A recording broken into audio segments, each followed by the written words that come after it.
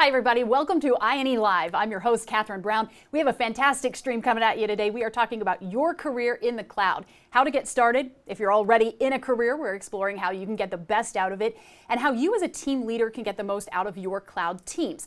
First, as we do each week, each stream here on INE Live, I want to let you know we are streaming live across social media platforms right now: LinkedIn, Facebook, YouTube, and Twitch. Be sure to like and subscribe on the social media platform you're using so you can stay in the loop when we do go live. And we always want you to get involved. Talk to us, talk to others. We'd love to see that. I'm watching chat taking off right now. It is rocking. We've got Luis in Guadalajara, Mexico, Douglas, Brazil. We've got Norway, Canada, India, Massimo in Italy, Ciao. Love to see everyone. We are monitoring chat here. If you have a comment, drop it in. If you have a question, go ahead and put a Q at the beginning so we can find those questions easily, and we'll get to as many as we can today. Joining us today, we have INE instructor Brooks Seahorn, full-time AWS specialist. He comes to INE direct from Amazon, where he was a technical curriculum developer and technical trainer for Amazon Web Services. Also with us, INE instructional designer Dr. Amanda Baluk, an absolute phenom when it comes to analyzing the educational process and working with instructors to create the content that actually turns our students into experts. Both Brooks and Amanda graduated from Auburn University. As a Georgia grad, I hear there was a football game this weekend. I'm not going to rub it in, guys. Go Bulldogs. Let's jump right in. Great to have you here. Yeah, we're starting off on that kind of note, right? See, that's why you got to tune into this. We get the chemistry and the controversy going right off the bat. Indeed. Yeah, great to have you guys here. Thank you so much for being here today. Thanks for having us. Yeah. Thanks for having us. So we're going to jump right in and talk about who the cloud impacts, right? Cloud is so big right now across industries, but specifically what kind of industries and sectors, what type of businesses are being most affected by the cloud right now, Brooks? Every business, every sector, every vertical in some way or shape or form is being affected by it. It's the ubiquitous nature of it. It's so easy to get involved in the cloud, start using it. You can get up and running basically for free if you want to, like with a lot of services at AWS. But more than that, it's the democratization of technology. It's realizing that if you want to start doing something with machine learning, a couple of clicks, you're using it. And in a lot of cases, when you first get started with it, it's free.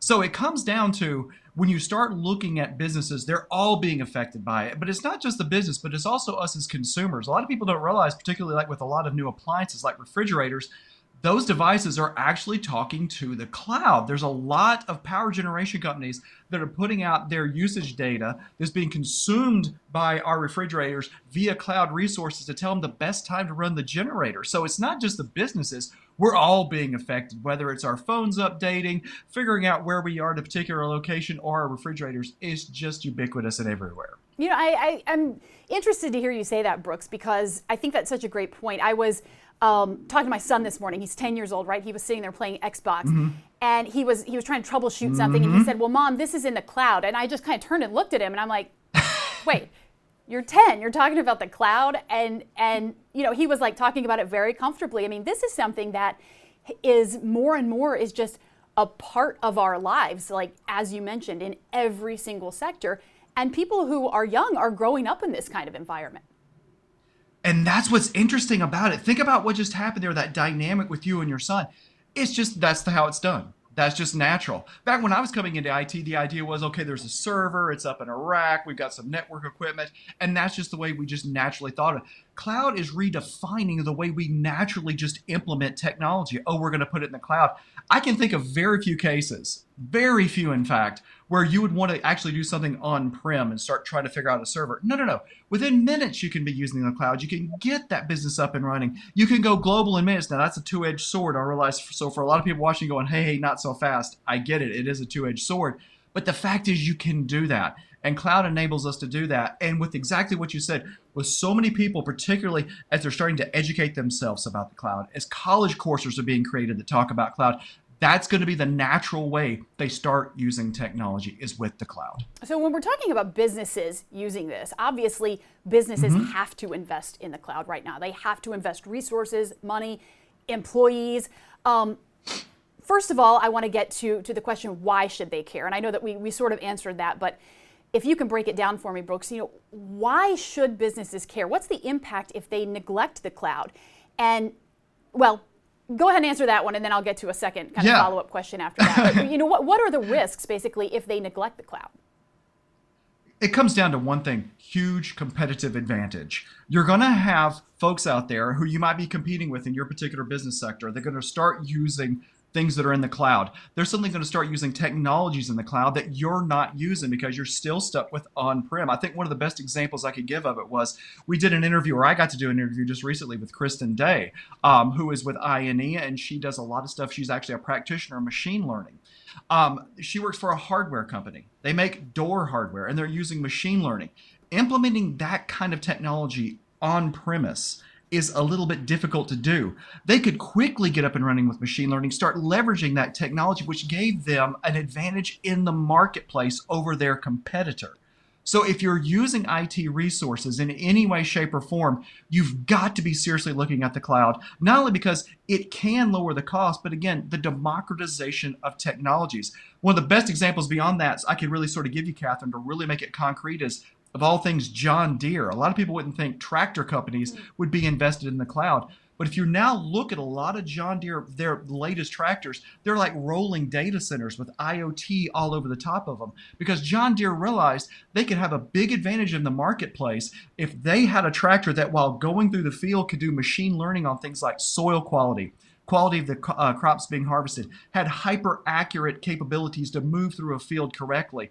It became a big differentiator between them, so that as a farmer is looking for a new piece of equipment, about to make that really big investment, they can step forward and say, we have these technologies available today. And the reason they can do it so quickly is the cloud. So really it comes down to, if you're a business and you're not looking at cloud for resources, it's a really dangerous place to be in. Start looking at cloud. Be smart about it. Don't just buy in hook, line, and sinker, but seriously look at what's there. And if I can just end this question with this one, Catherine, it even goes to places where you wouldn't think it would be applicable. There's a lot of, I live here in Alabama. We have to deal with things like tornadoes, hurricanes, some major climactic events. I've worked with some small businesses around here and really pushed the idea of using cloud for remote desktops. The idea being that if we have a tornado come through, it wrecks a business and all of your assets are on premise, it's gone. Hopefully you can restore it within a week or 2 weeks. If it's on the cloud, you can get back up and running very quickly. So it's not just an advantage, but it's also making sure that should that bad thing happen, a climactic event, something happen at your place where you lose power, because it's cloud hosted resources, you can still get back to it. So it's really so many dimensions that can affect a business in a hugely positive way. And to not go that way is a big mistake. You need to be looking in the space. I'm just in my mind picturing the rolling John Deere computers, data centers, right? Oh, yeah. Which is a great analogy, Brooks. And you went ahead and answered my follow-up question before I even asked you, so thank you. You're fantastic. Amanda, I want to bring you into the fold here and explore your role a little bit as an instructional designer. We were talking yesterday as we were preparing for this stream. You're not an expert, per se, in the cloud, in cybersecurity, in networking. And we have that in common.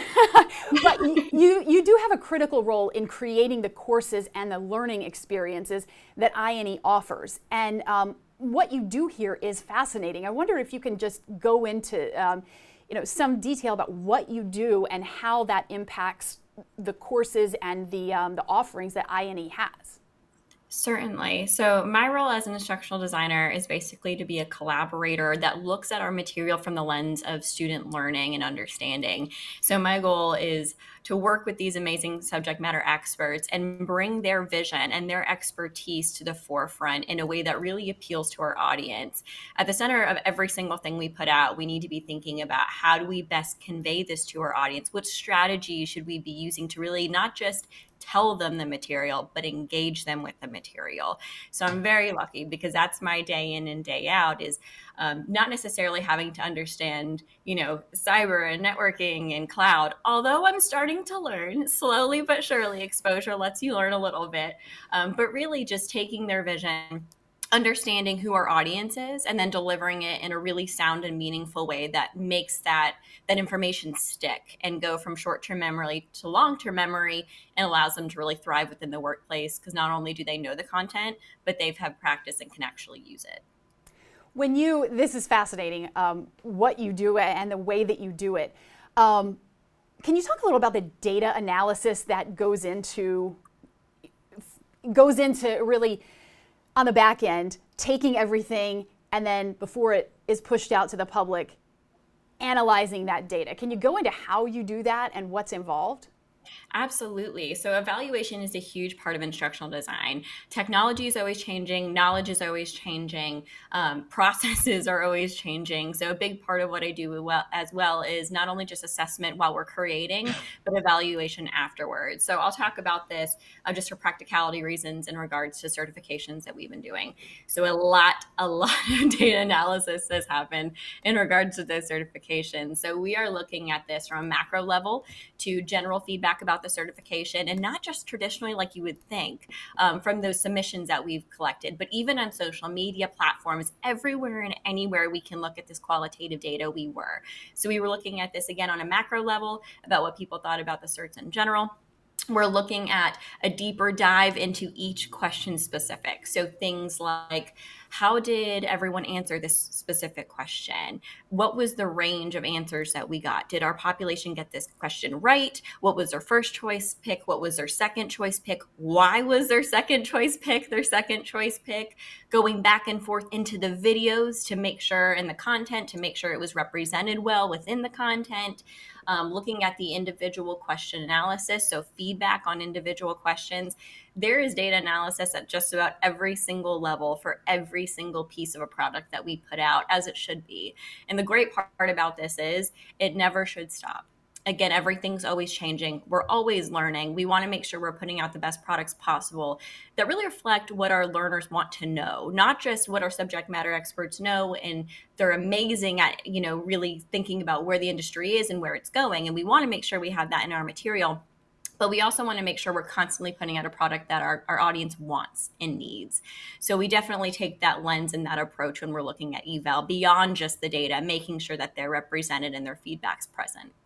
Yeah, and I want to dig into something that you alluded to just a second ago as you were talking there. INE, of course, is in the process of launching cloud certifications. We've done several betas. In looking through the comments, I know a lot of you participated in those betas, so thank you very much. More to come. Stay tuned on that. Brooks and Amanda are together in the process of reviewing all of this feedback that's coming through, and as you mentioned, Amanda, refining the exam. We don't want to go into too much detail about that because this is still very much a work in progress. So again, stay tuned for more details on these certifications and what's coming down the line. But I did want to explore a little bit and this is for both of you, Amanda and Brooks, what kind of opportunities are there out there in the broader industry for INE's cloud certifications to make a real impact? Where are the empty spots? Where are the voids? And where are the places where these certifications and INE, what things that INE is doing in the cloud or really have the potential to make a difference? Absolutely. I'll toss it to Brooks first so he can talk about it from an industry standpoint. Okay. I think one of the interesting things about it, and keep in mind, I'm coming from Amazon, so I was very much in that Amazonian frame of mind about we want to teach you about AWS.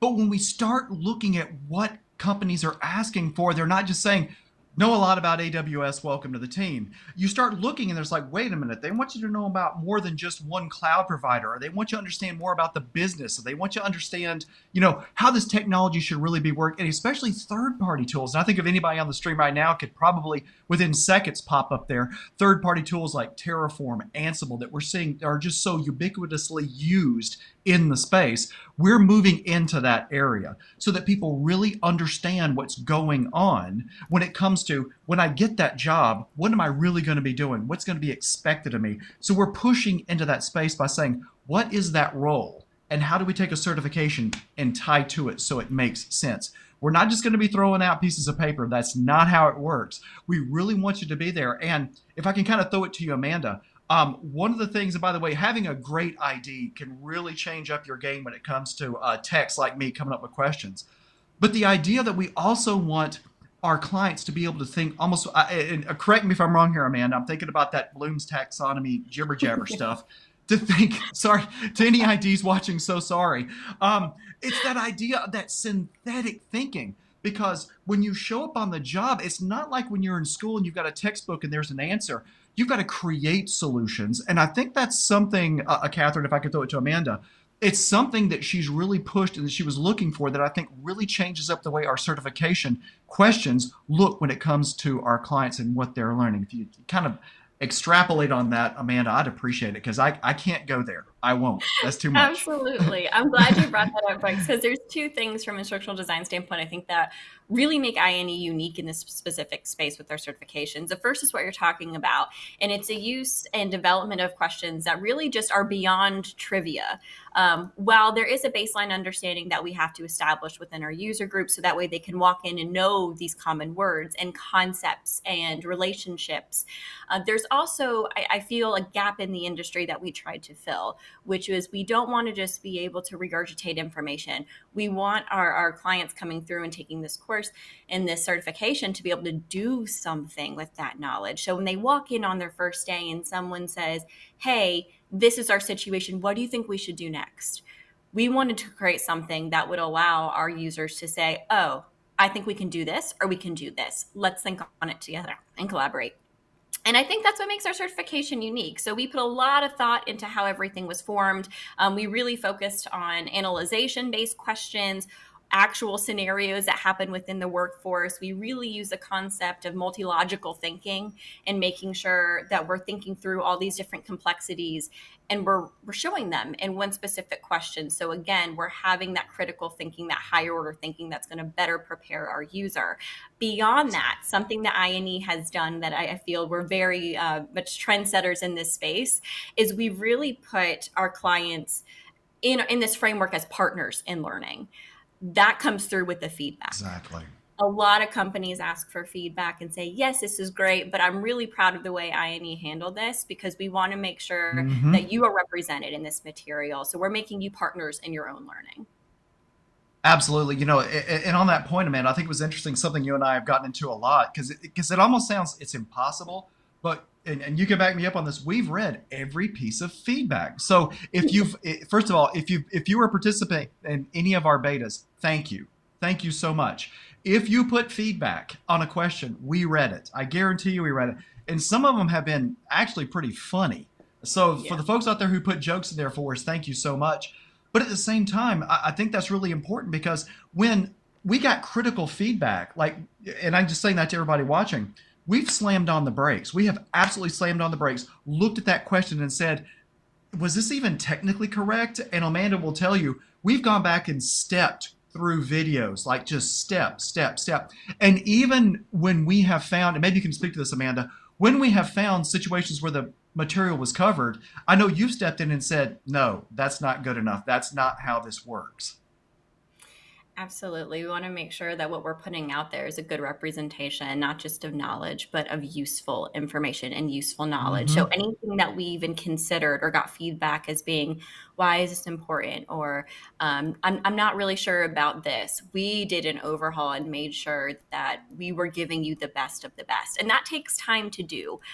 But in the end, it's going to make a better product that's reflecting you and your needs. And again, we want to make you a partner in learning. And so that's why we're taking that approach. So as you guys are talking about the feedback, I know that you have, and I know that you have the stat too. It's something like 500 pieces of feedback or some, you have it to the number and to the hour. I don't have that stat in front of me, but I know that you guys have sent it to me.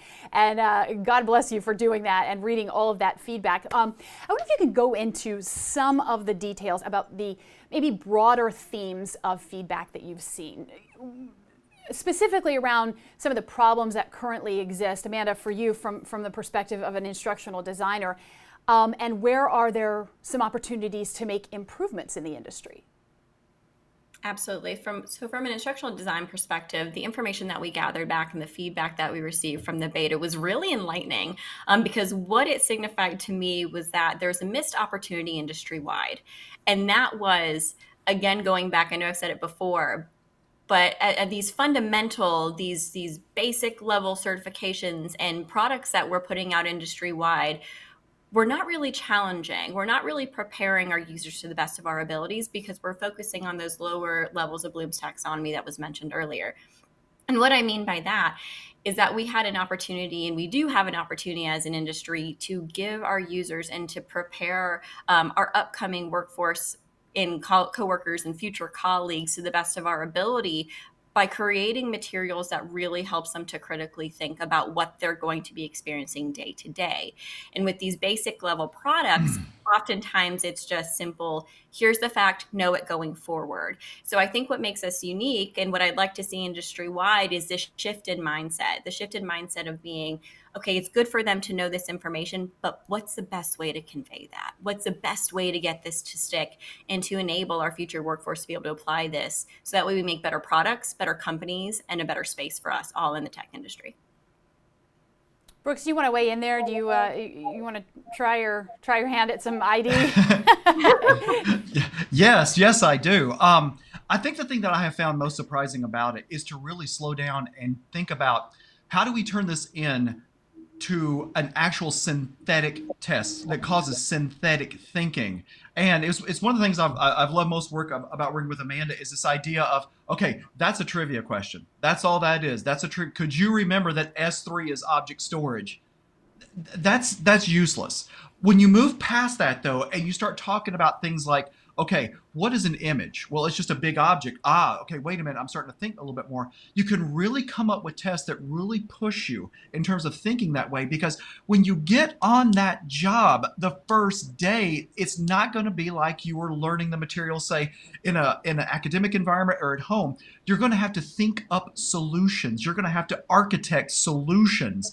And we want to give our clients the ability to think in that frame of mind versus just kind of doing this rote trivia thing, which isn't going to give you any good once you get on the job. So by having Amanda there to sort of start recrafting these questions and pushing it in a different way, it's really been a lot of fun to really think that way, because it makes for better questions, much better questions. So if you take one of our certifications, and don't be flipped out when you sit there and you read, oh my gosh, it's a paragraph long question.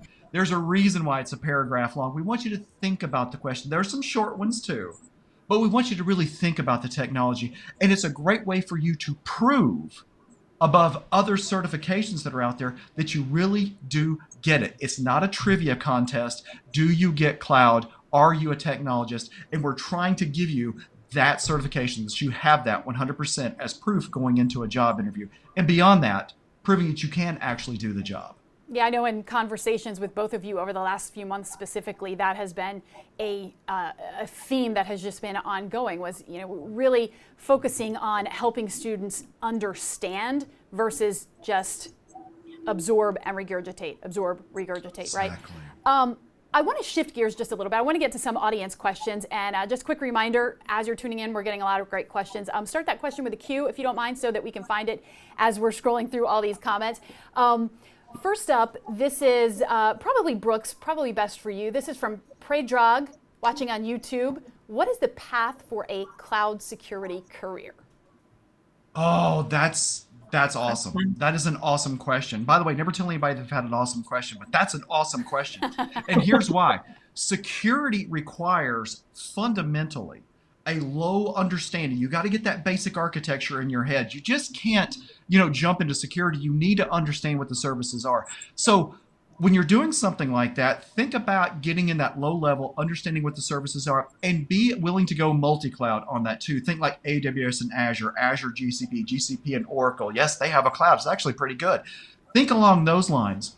But at the same time, avail yourself to things like we also have here at IME, like cybersecurity, incident handling in the cloud, which are a couple of products or courses that we have out there, so that you really get that fundamental knowledge. Because understand, any one of these cloud providers is going to offer you some sort of security training, and it's very much specific to their platform, and that's great. But I will guarantee you that when you go into an environment where they're saying, we want you to do security, they're going to be using third-party tools in a lot of cases. So step away from the cloud provider. Learn those low-level technologies and step away. Learn about things like cyber incident handling. Learn about what the red team and the blue team, how they attack an infrastructure. And you will be leaps and bounds ahead of the competition when it comes to getting the very best jobs in cloud security. So get that basic knowledge. Be willing to step outside what the industry wants you to learn, whether it's AWS, Azure, GCP. Learn from the cyber side of the house. Bring all that knowledge in, and you will be an absolute monster when it comes to security, and could really make a big shift and a big change in a lot of companies. And they need that help. For goodness sakes, watch the news. There's been too much stuff happening. They need the best. Make yourself a best by getting that broad education at the very bottom. Yeah, that's a great answer, Brooks. And I have a follow-up on that, actually. For people who are in charge of cloud teams, right? What are some strategies to inspiring your team, encouraging them to really drawing out the best that they have to offer? When you do cloud right, it's fantastic. Now, when you do it wrong, it's awful. But when you get it right, it really is a game changer for an organization. I know you're both, and everybody on this is going to be like, oh, Brooke, shut up. I've heard it 1,000 times. Cloud is a business strategy. It is not an IT decision. What you've got to realize as a leader in the cloud space is this is going to affect your whole organization, all right? There are folks within your organization that need to understand cloud that you probably haven't even thought about, folks like HR, folks like in legal. So you're going to be reaching out to a whole lot of people, not only just your team, but to a lot of people. And to inspire your team, give them the sort of training opportunities they need to really get the big picture of cloud. Not just any one particular provider, although that's fine. You want to be sure they can understand multi-cloud. You want to be sure they can understand what those third-party tools are. Watch the whole room light up here as I do this, Catherine. Ansible, Terraform. If I could turn everybody onto something you probably never heard of, look up Pulumi. There's another technology that the cloud providers that's outside their space. It's a third party that can really make working in the cloud a ton of fun and so interesting and put a lot of innovation there. Once that starts happening, leaders, watch out, because they will run off and leave you. And that is one of the best places to be as a leader. Instead of having to lead, you're chasing them as they implement technology. But understand, this is a strategic decision. This is not just an IT decision. When you envelop the whole company in what you're doing, the effect is it's going to compound what you can do when it comes to cloud implementation. So get them into a great training situation. That's first. Give them the space they need to actually learn these technologies. There's nothing wrong with taking a 3-hour on a Friday to do like a lunch and learn, or give them time to sit with a provider like I&E and learn about these technologies, because that's going to pay back dividends that are far going to outstrip anything you've paid for. Yeah, that investment in ongoing training, things are changing so quickly, right? They're changing not even by the day, but by the hour, almost by the minute. The hour. Particularly when it comes... Yeah, go ahead. I was going to say, absolutely, Catherine. This is one of my favorite stories to tell, and I think I've ever told this story. But quite literally, I was sitting in Seattle. This is when I was at Amazon. I was in a room full of clients. I think there was like 60 of them, and I was explaining something about the serverless technology in AWS called Lambda. So I'm, blah, blah, blah, blah, blah, blah, blah, blah, blah, whiteboarding, and I see the other employees in the back of the room who are supposed to be supporting me giggling. And I finally just said, what are y'all laughing about? Literally, from the beginning of when I started until that point, Lambda had changed. Literally within like minutes, the technology had changed, and they're giggling as they're reading it, realizing everything he's saying is wrong. So I said, get up here and explain it. So that's the point of having great training that's really keeping up. The technology changes so fast that if you don't stay on top of it, you're going to find your competitor has implemented a technology that you weren't keeping up with. They're offering their customers something, and they're taking your customers away. So for goodness sakes, don't play with this. Get them the education they need, give them the time that they need, and that investment will pay dividends that far beyond anything you put into it. I'm so glad that you gave that analogy, that story, because we say all the time, this technology is fast changing. It's changing by the hour. It's changing by the hour. And to hear that you really experienced that, it's very eye-opening, and it really brings it home. I know you were talking a little bit about cybersecurity when you were talking about the cloud, and especially these days, they're all so interconnected. But I wanted to get to another question. This is from Abdul Malik, watching on LinkedIn, who asks, how does cloud affect the role of cybersecurity? And thanks for your question. Oh, it's huge. It's absolutely huge, because when we start moving into the cloud as cybersecurity, you're going to see an enablement that you didn't have before, because you're going to be able to quickly grab technologies and bring them together. I'll give you an example of one within AWS. It's called Macie, M-A-C-I-E. And what Macie can do for you as somebody who's in charge of keeping that security up is a game changer. Think about the ability to detect PII, personally identifiable information, sitting in a bucket someplace where normally you wouldn't have had that technology sitting out there. So knowing what Macie is, knowing how it works, understanding what object storage is in S3 as a cyber technologist, is going to be a huge game changer for you, because there may be a lot of people who just thinking along those same sort of cyber things like, oh, we'll use Wireshark, we'll set up a honeypot, we'll do that sort of stuff. No, friends, there are tons of technology in the cloud. And of course, me being AWS, I can speak about that forever, that are going to change the way you can sort of put that footprint out there of security for your organization. So when it comes to cybersecurity, you're going to have to be in the cloud. You have to understand those technologies. And again, don't be afraid to step outside what the vendor is offering and look at things like, let me give you one real quick, Abdul. Look up Prowler sometime, Prowler, or I think it's called CyberGoat, maybe what it's called. I know it's an insane name, but these are both frameworks for digging in to a cloud infrastructure and checking it for security. So it kind of teaches us right there, whether we like it or not, as a cybersecurity, we're going to be in the cloud, because guess what? Everyone's going to the cloud, and we've got to secure that space. Amanda, do you have any thoughts on this? I know that we've established you're not particularly an expert in cloud or cyber, but you do have some very unique insight into the process, into the analytics and the data. Yes. Just again to repeat the question, how does cloud affect the role of cybersecurity? And I'd love to hear your answer through the lens of an instructional designer. Absolutely. So the parallel I'm going to draw here is actually from my days teaching. Yes, I taught for a long time and switched over to teaching adults, and that I'm a little bit taller than I'm really short. So, it's fine. But what I'm seeing here actually resembles what I saw in university settings and within high school settings of this interdisciplinary approach. And what I'm finding the more that I work at INE is that our sectors that we have aren't standalone. They're not autonomous completely, that there's always going to be some crossover. And what's really cool is if we capitalize on that and create products and relationships and videos and content that show how these things intersect with one another, we get a more well-rounded understanding of these intricacies. We get a more well-rounded understanding, a more holistic view of what it is we can do with that understanding and that knowledge in our workplace to allow us to answer questions and address issues way more competently than just having this one narrow scope. So anytime that we have an opportunity to really explore those intricacies and those relationships that cross these sections, I think it's absolutely phenomenal. We're seeing this now at INE. We've definitely made some strides in starting to connect those dots across the areas, and I hope we continue to do so, just again, because I think that's where we're headed anyways, and I think that's where the industry is headed, and really acknowledging and embracing those relationships and how they come across the board together. If I can jump in real quick, there's something Amanda said there. And by the way, she just threw a mountain in front of all of us. And I'm afraid most of you didn't see it. So let me slam on the brakes right here and give you the real world about it.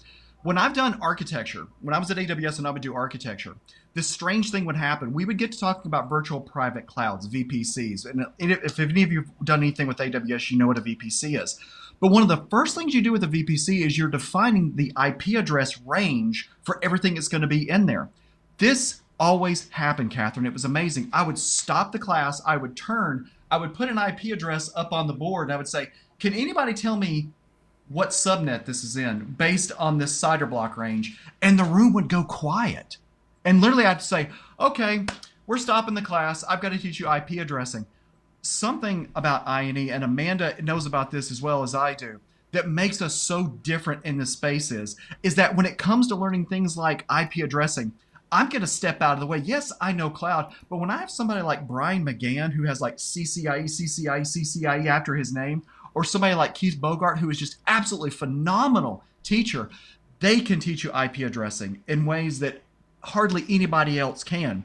So that's one of the big differences, or one of the big differentiators between us and say other providers is that when I'm teaching you cloud, yes, I'll teach you cloud, but Amanda will be the first one to say, okay, Brooks, get out of the way and just push me right out of the frame. And then let somebody like Keith or Brian come in who can absolutely own teaching you IP. And that is a huge difference. Because again, what we're thinking about at INE is, what do you need to know when you get to that job? You don't need one of my 15-minute lessons on IP addressing that I hope you remember.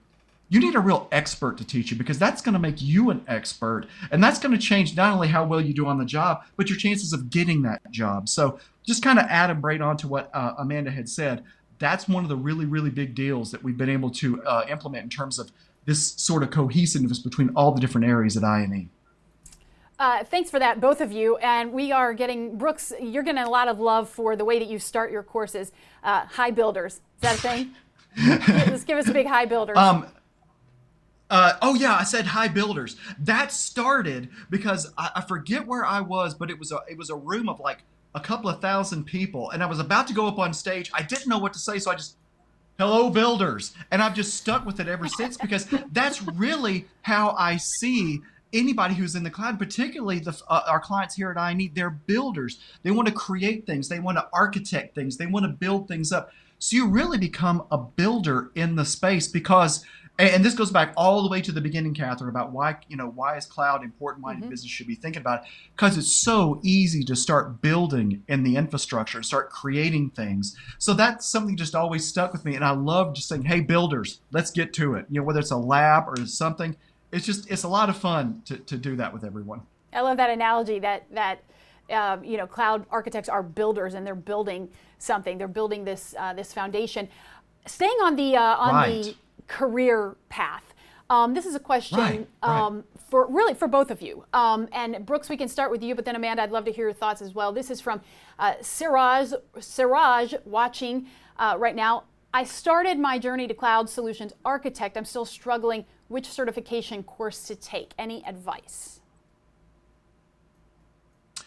That's interesting, and I almost wish we could do a little bit of back and forth with Siraj right here, because one of the things that drew me to I&E that I was so excited about was the fact that one of the first things that we talk about is this: you're not going to get a job as a cloud architect day one. It's just not going to happen. Cloud architect is a senior position. This is somebody who's had 5-10 years of experience. When I was a cloud architect, not a cloud architect, but just an architect within the Department of Defense, that didn't happen my first couple of years. I was there like 7 to 10 years before I started putting on that title. It takes a lot of experience. So what it really takes is a redefinition of where we're going in the space. And this is something that I love to hear all the time from our CEO, Richard McLean, or the awesome Neil Bridges, our Chief Content Officer, is the fact that this stuff ties back to roles.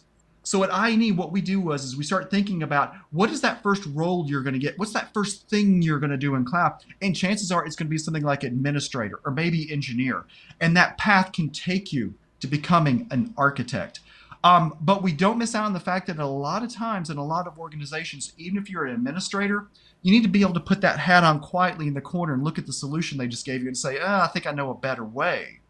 So it's actually a progression that you need to think about. So, Siraj, I would tell you this: if you're thinking about being a cloud architect, first of all, awesome job, awesome role. You'll have so much satisfaction from it.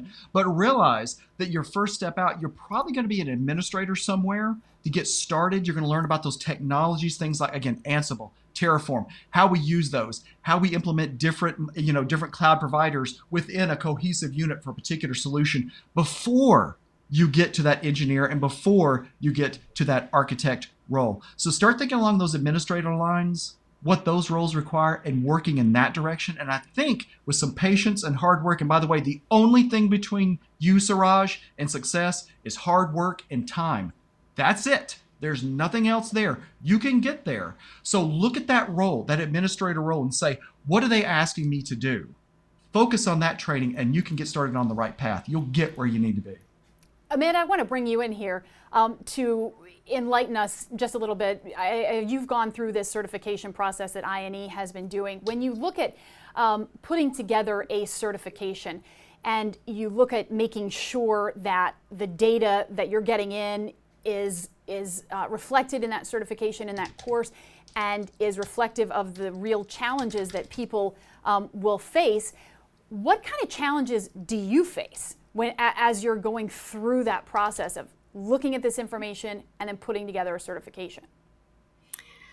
I face basically just lots of research, lots of understanding, lots of conversations, lots of working with amazing people and collaborating with them to understand where the market's at, where it's going.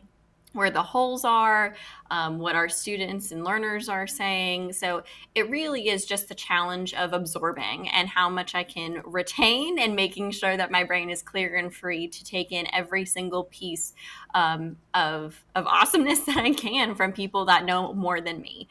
So that's probably been my biggest challenge, is learning where to start based off the feedback, where we should be going, that satisfies both the subject matter expert's vision and our client's vision. Because again, we want to make them partners in our learning. This isn't just talking at them, this is talking with them and creating courses and material and certifications that reflect their interest and align with the direction that the industry is going.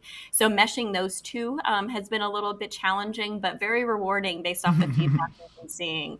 A lot of people have posted on multiple platforms that the stuff that we've been creating is useful and that it's helpful. And that is the best thing I could hear. So whatever challenge I face, as long as I keep on seeing that it's helping people, and am able to share that back with our team, we'll keep on taking on those challenges and overcoming those obstacles, because y'all are why we're here. Y'all make it worth it.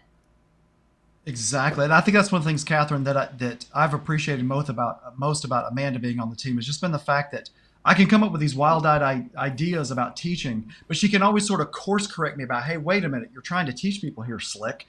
And so then we can really come up with content that matters, that is effective, that we're thinking about the adult learner versus, oh, here's some facts, I hope they stick in your head. So, I mean, to everything Amanda just said, I can't say enough about that. It's a big deal. And it's why we put the passion and the time that we do into our materials.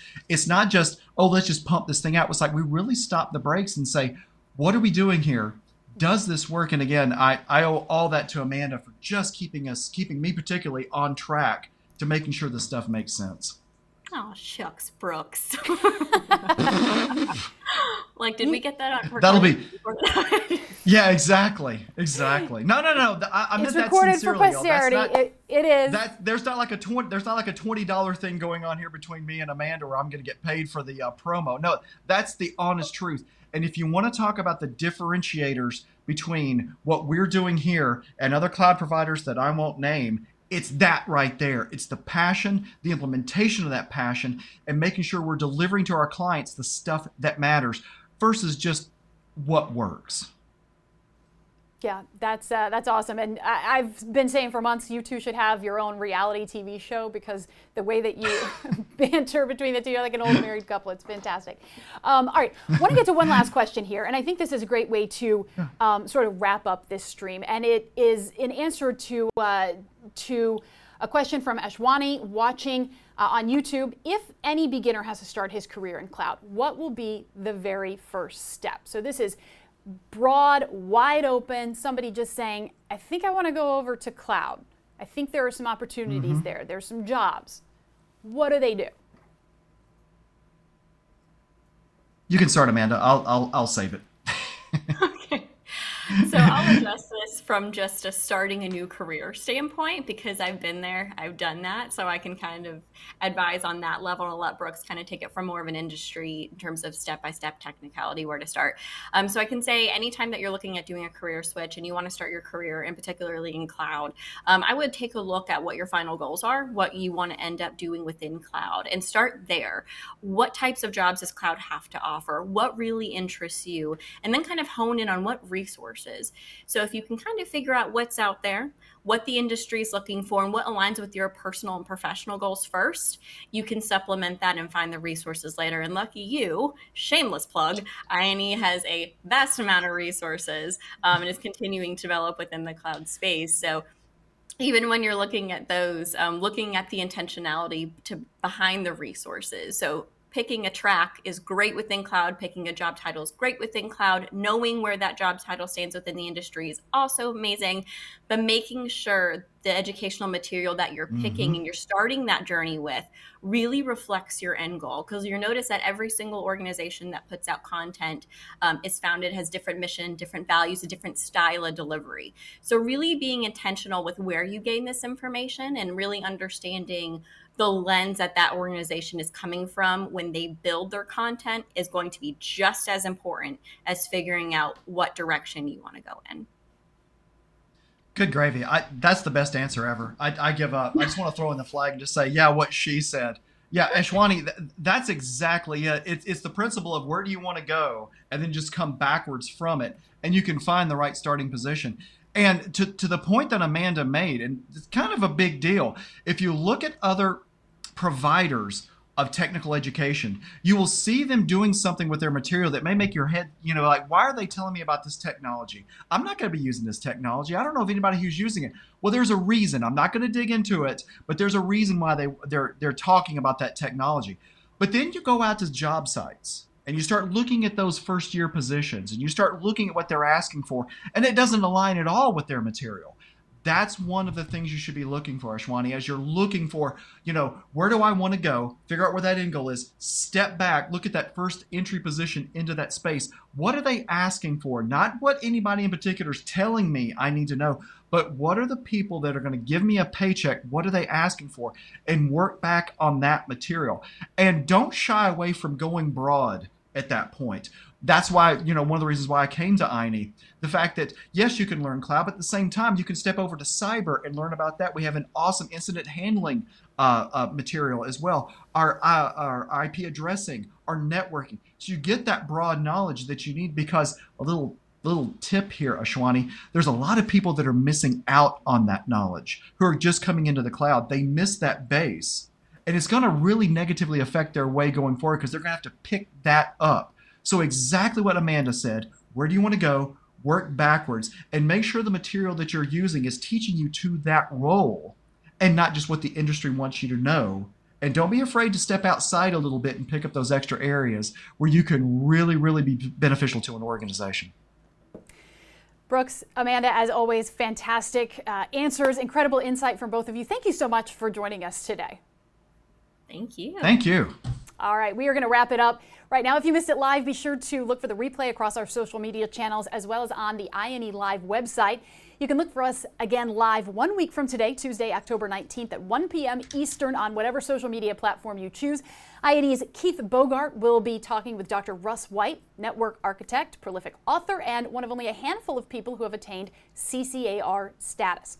And also want to remind you, throughout the month of October, we're hosting cybersecurity specific streams in honor of Cybersecurity Awareness Month. This Thursday, 2 days from today, October 14th, we're exploring the colorful world of cybersecurity. We're talking red, blue, purple. If you've ever wondered about the color modeling, what it's used for, and how you can get the most out of your journey, this is a great stream for you to catch. INE's Director of Cybersecurity Content, Jack Reedy, will be here answering your questions, giving some great insight. Be sure to like and subscribe on the social media platform you're using so you can stay in the loop when we do go live. We'll see you next time. Until then, have a great week.